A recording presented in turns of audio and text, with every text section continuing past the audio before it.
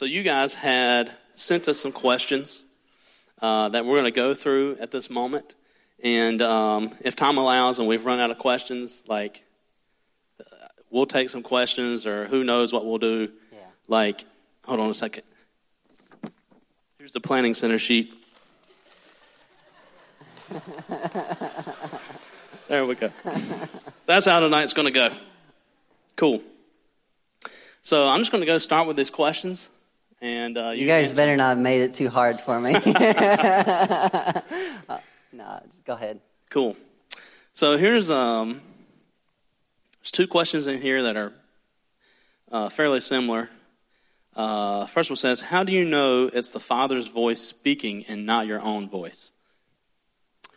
That's already too tough of a question. No, that's actually a very good question. And I mean, the way I explained it this morning is kind of how I process things. A lot of the times, since God has given us free will and the ability to be ourselves, we do have our own mind and our own thought system. And a lot of times, whenever I'm processing things with God, myself gets in the way a whole lot. So what I do a lot of times is I respond to the Lord. I say, okay, I'm gonna go for this. I'm gonna respond and go after this wholeheartedly. And there's a difference between seeing great things in the world and seeing miraculous experience, signs and wonders. And so those are the things I'm actually always looking for, is signs and wonders from heaven along the way. I'm not looking for things that are man-made or something that could happen in a great way. I'm not really looking for that kind of stuff. Like when I'm trying to figure out whether this is God or not, I'm actually looking for real manifest heaven experiences. And I hope you guys understand what I'm saying by that. Like the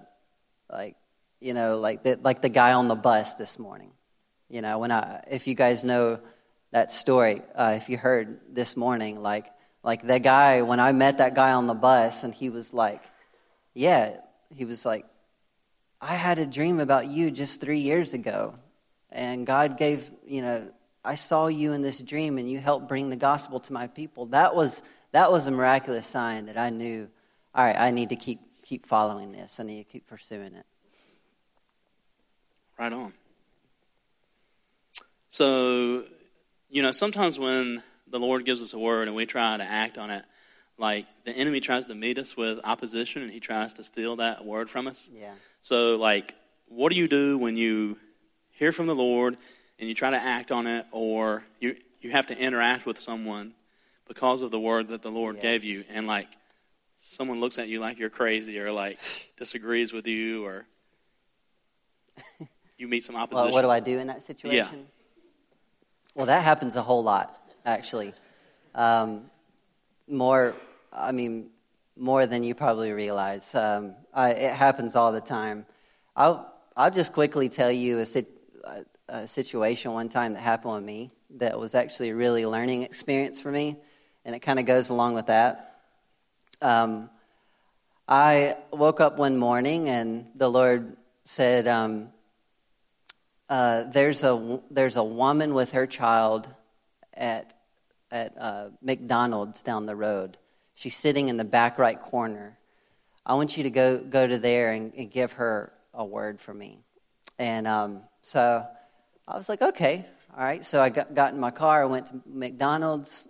Sure enough, there was a woman with her child. And just so you know, the Lord said a red and white striped shirt.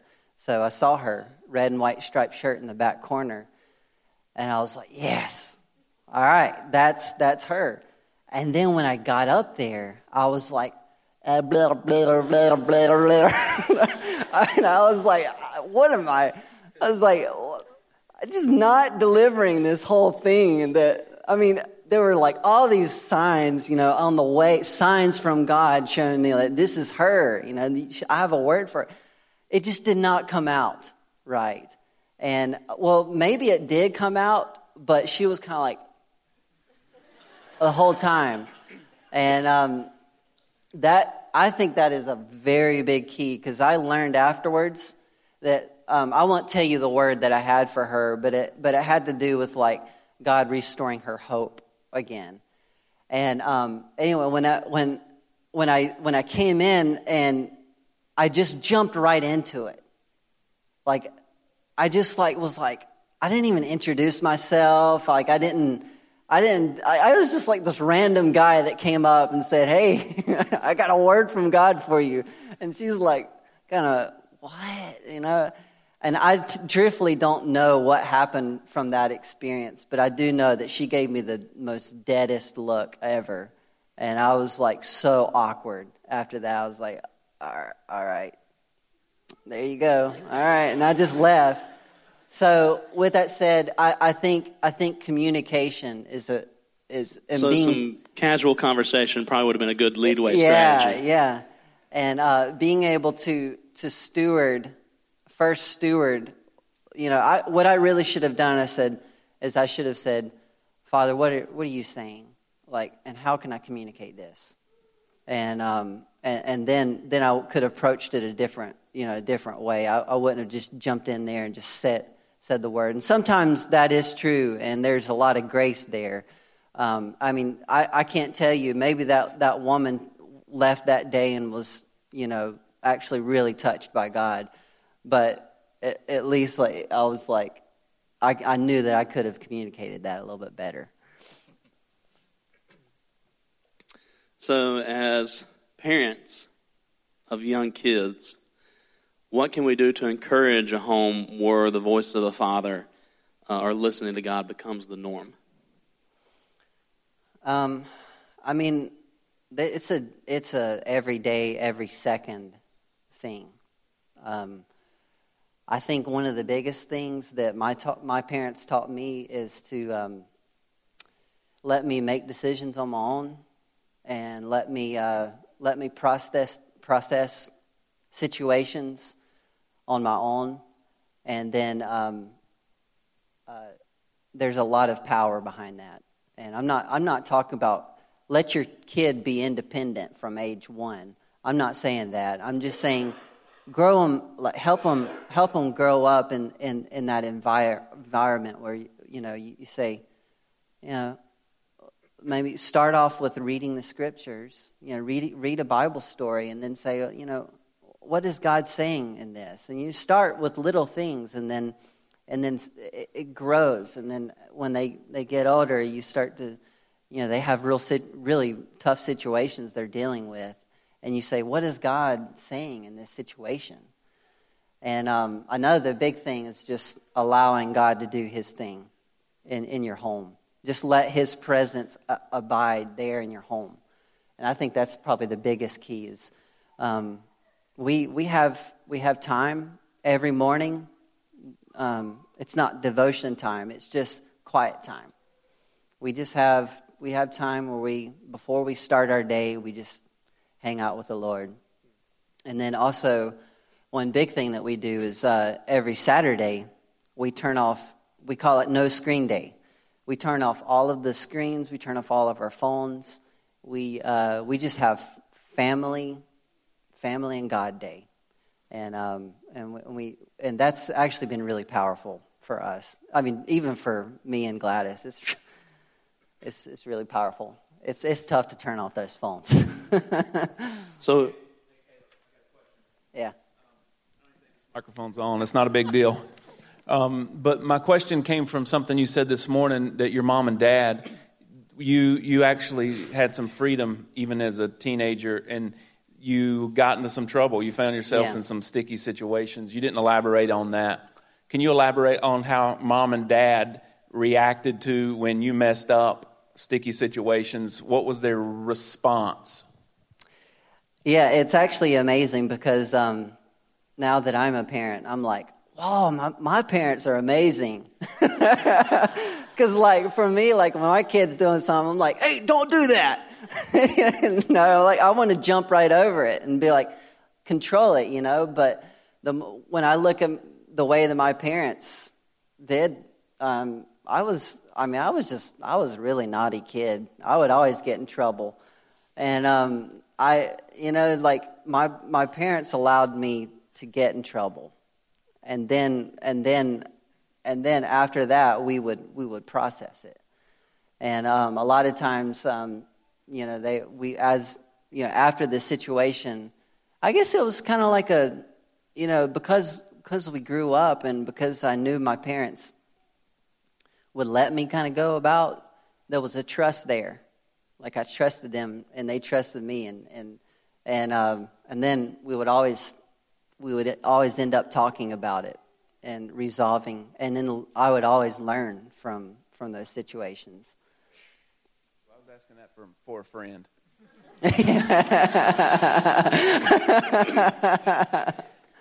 Yeah, that's hilarious. What would you say to someone who doesn't feel that God speaks to them that personally, like in your story? Sorry, repeat that again. Yeah, what would you say to someone who doesn't feel that God speaks to them personally, like in your story this morning? In all reality, I would say, turn your ears on.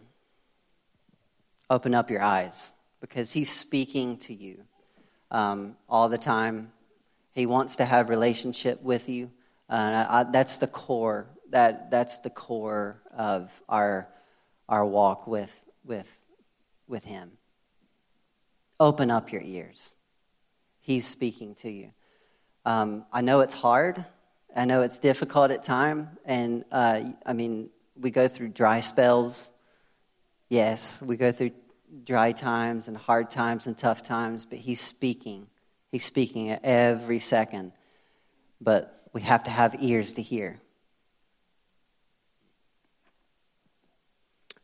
So being that you've grown up here in the Bible Belt South and you've been exposed to a lot of other cultures, what do you see here that hinders us in America, like our culture that hinders us from hearing the Lord? I could go on about that.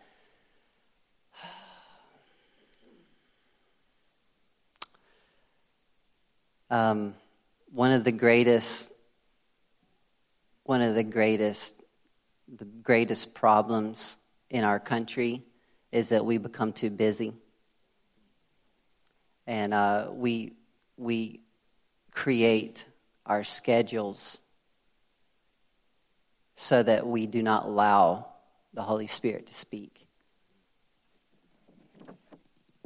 Yeah, that is. I would say that's probably the biggest issue with the body of Christ in America. Is that we do not allow room for Him to speak. We're too busy, and everything in our culture and society is geared around the fast and easy. Get this, and it's going to be faster and easier. But once you start adding that plus another thing, plus another thing, plus another thing, that fast and easy is you might have like 1,000 fast and easy things on your plate every day, if not more. But when you add all those up, you're busy. You're super busy, way too busy. And our minds are racing way too much to make decisions. Because I believe that really we can only make a certain amount of decisions a day. We can only hear a certain amount of voices a day. We can only process a certain amount of things a day. But when we crowd our whole lives up with all this stuff, we end up missing it. So there's probably some folks out there who have maxed out the budget on their schedule, so to speak. And, when sometimes when people hear what you say, there's maybe a little bit of discouragement in it because it's like, well, I don't even know where I could give up, where I could like get back some time out of this. Yeah. So what's some like practical advice? Yeah, really practical advice is, put some order. Like, I know I'm kind of sounding mean here, but forgive me. Put some order to your life. That actually made a huge difference for me and my family, because I was like really free flowing before I got married, and then I got married, then I had kids, then our ministry was increasing, and then our businesses here. We have a business here in the States that was increasing. I'm crazy busy right now, but because of order, I just said I got to put this in place and this in place in order for it to work out, in order for my day to be free enough. It started working out. So yeah, just put things in order. It'll work out. It really does. Yeah, I know that like I think we think in our lives that we have to do this amount of stuff in this amount of time, because we're limited by time and space, right? Like in heaven, we're not limited by time and space, but on earth we are. So we feel like we have to cram enough stuff in our time, in our space, in order to get things done. But the truth is that we live in grace. We live in a grace that is empowering us to get things done in a small amount of time, or a small amount of space. So there's grace there. We just have to partner with God, dream with God, and put things in order. So this morning you spoke about times that you've had some prophetic dreams, and sometimes like nothing has come from them, or it seems that way. Tell us more about what you do when you're trying to discern a dream. Yeah, what I actually do is, like I said earlier, I journal my dreams, as well as I journal a lot of things that, like if they're like prophetic words that people give me, or prophetic insight that I feel about me and my life, I record it. And then I date it, and I sign it. That's just my process. I write it, date it, and sign it. And then what I do is it comes up to, it's not super scheduled, but it comes up to about every 3 months. I go back to all of my journals from the past 5 years, and I reread them. And I take my morning and my morning time, and I just kind of, I don't like go through every word, but I skim those words. A lot of them are dreams that if I did not write them down, I would totally 100% never remember it. Like I would totally forget it. So when I go back into those journals, and it's like redeeming the dream from the past. And when it's redeemed, I can either say, "Oh my goodness, God did this already," or it's like, I'm on this path right now. God is doing this right now. I would have totally forgotten. Or it's, that hasn't happened yet, but I believe it's going to happen. I can see some things kind of moving around, So does that answer the question? I think so. If not, they'll find you afterwards. All right, sure. So when you shared the gospel with the tribe, how receptive were the tribe members when they learned about Jesus and that he's the only way to heaven? That's been quite a process. I'll take a minute to be really truthful. So at first it was, they saw the Salemba, they were like, God's coming back. Like, this is incredible. They all started doing this. Then I started to realize that there's an extremely tight system of tribal protocol that I had to to pass before I could bring the gospel to their people group. And I kind of understand this in a sense because I've worked in different tribal groups. So you can't just, you can just run in there and just give, bring the gospel and, go in, but you're going to step on their toes and they're going to hate you forever. So I instead, like me and my team, we real gently came in.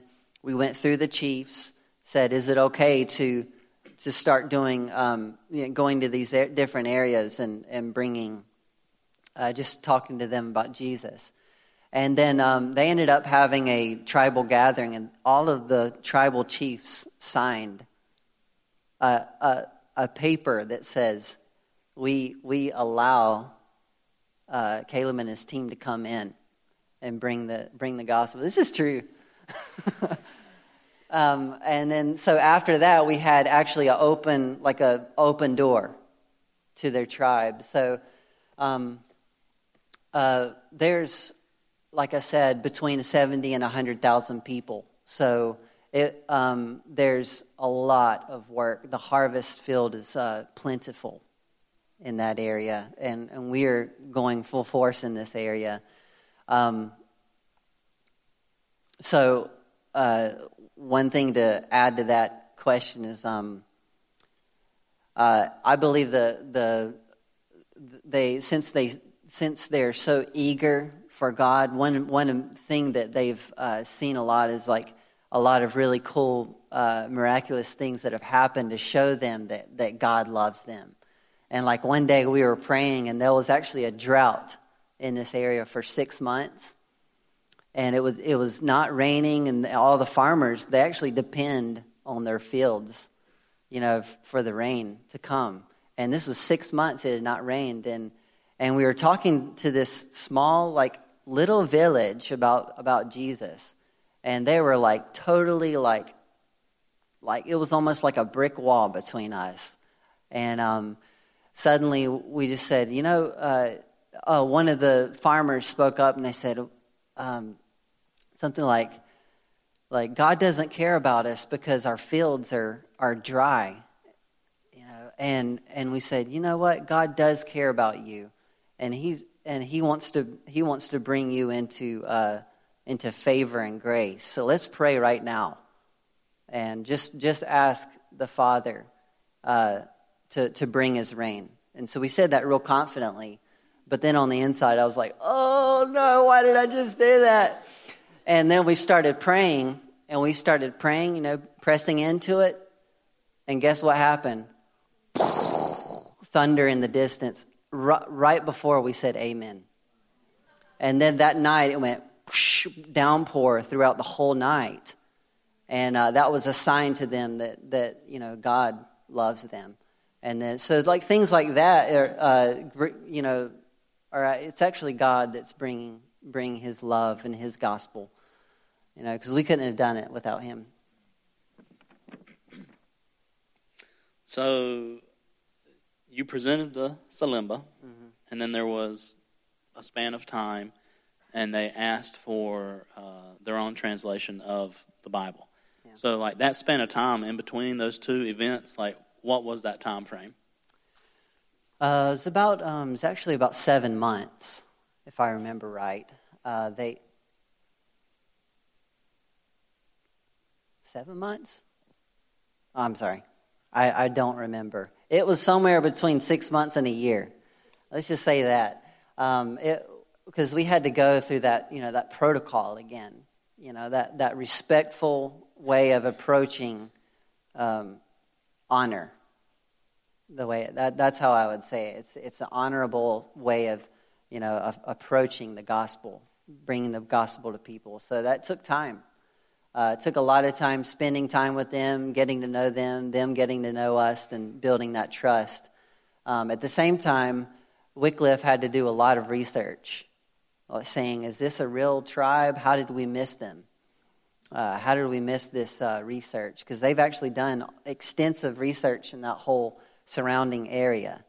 And so they actually had to research and find out this is actually a sovereign tribal group that is, sovereign tribal group in that area. So then after all that happened, then we were able to get started on the project. That's good. So I believe where we're going next. Well, first of all, from both the services this morning and the time that has gone by since you've come back tonight, has the Lord communicated anything to you specifically about this church family, or maybe someone who might be in here tonight? Yeah. I just felt in my heart this morning as we were worshiping, that there are a lot of people that feel empty and feel just really broken. Like, you've tried everything. You've tried to fix it with everything, And there are even people, a part of this leadership in this church, you've tried everything. And it's like, what is it? Something is missing. And I felt like the thing that is missing is exactly what we're talking about today. Hearing God's voice and responding. And I just wanted to speak that out, because that's the core of our relationship with God. And one thing that I've been processing with the Lord a lot is that here, is it okay if I be really, really truthful? Do it. All right, okay. Now, I'm not talking about necessarily here, like in this church. I'm saying here in America, in our country. We love the voice of God, and we honor the voice of God. And actually, in our stream and everything of Christianity, actually we really value the prophetic voice of God. But the biggest issue, I think, is that we receive the voice of God, or we receive the words of God and say, yes, this is God speaking to me. And then we don't do anything about it. We don't respond. And just as a brother, I just want to say, go for it. Just respond to him. If he tells you he loves you, tell him that you love him back. Go after his heart. It's not necessarily if God calls you to another nation or calls you to do this big thing or whatever it is. It's if you hear something from the Lord, just respond to it. And there's so much pleasure that the Father gets in that. And I think that we as a body of Christ, and also you as Hope City would go. You guys would take some amazing leaps, big steps if you started really responding to the Lord in a great way. Which I'm not saying you aren't. I honor what you guys are doing here, and I think it's amazing. And I think the presence in this place is increasing even more. And the way that you guys have said yes, and you've dropped down your agenda, and you said, no matter what, we're going to have God's will. We're going to have him move no matter what. And I honor that. But I just want to say, too, respond to the words wholeheartedly. Scripture reminds me in Proverbs, it says that hope deferred makes a heart sick. And I really feel like that kind of encompasses what you're saying. Yeah. So I think where we're going next, I wouldn't know because I crumbled up the schedule and kicked it off the front of the stage. Good job. No. Earlier this morning, you were talking about when you saw this instrument in your dream, that like the melodies that came from it, like there was like this invitation from heaven, like earth and heaven were like collaborating. Yeah. And so I think you and the rest of the guys are going to come back up here. Yeah. And you're going to go at it with this again. And I think we're going to put our money where our mouth is and see if we hear the Lord while you minister to us. Yeah. Right on? Yeah, sounds good. Perfect. And I just want to prep it with, just prepare your hearts. Kind of get in worship mode again.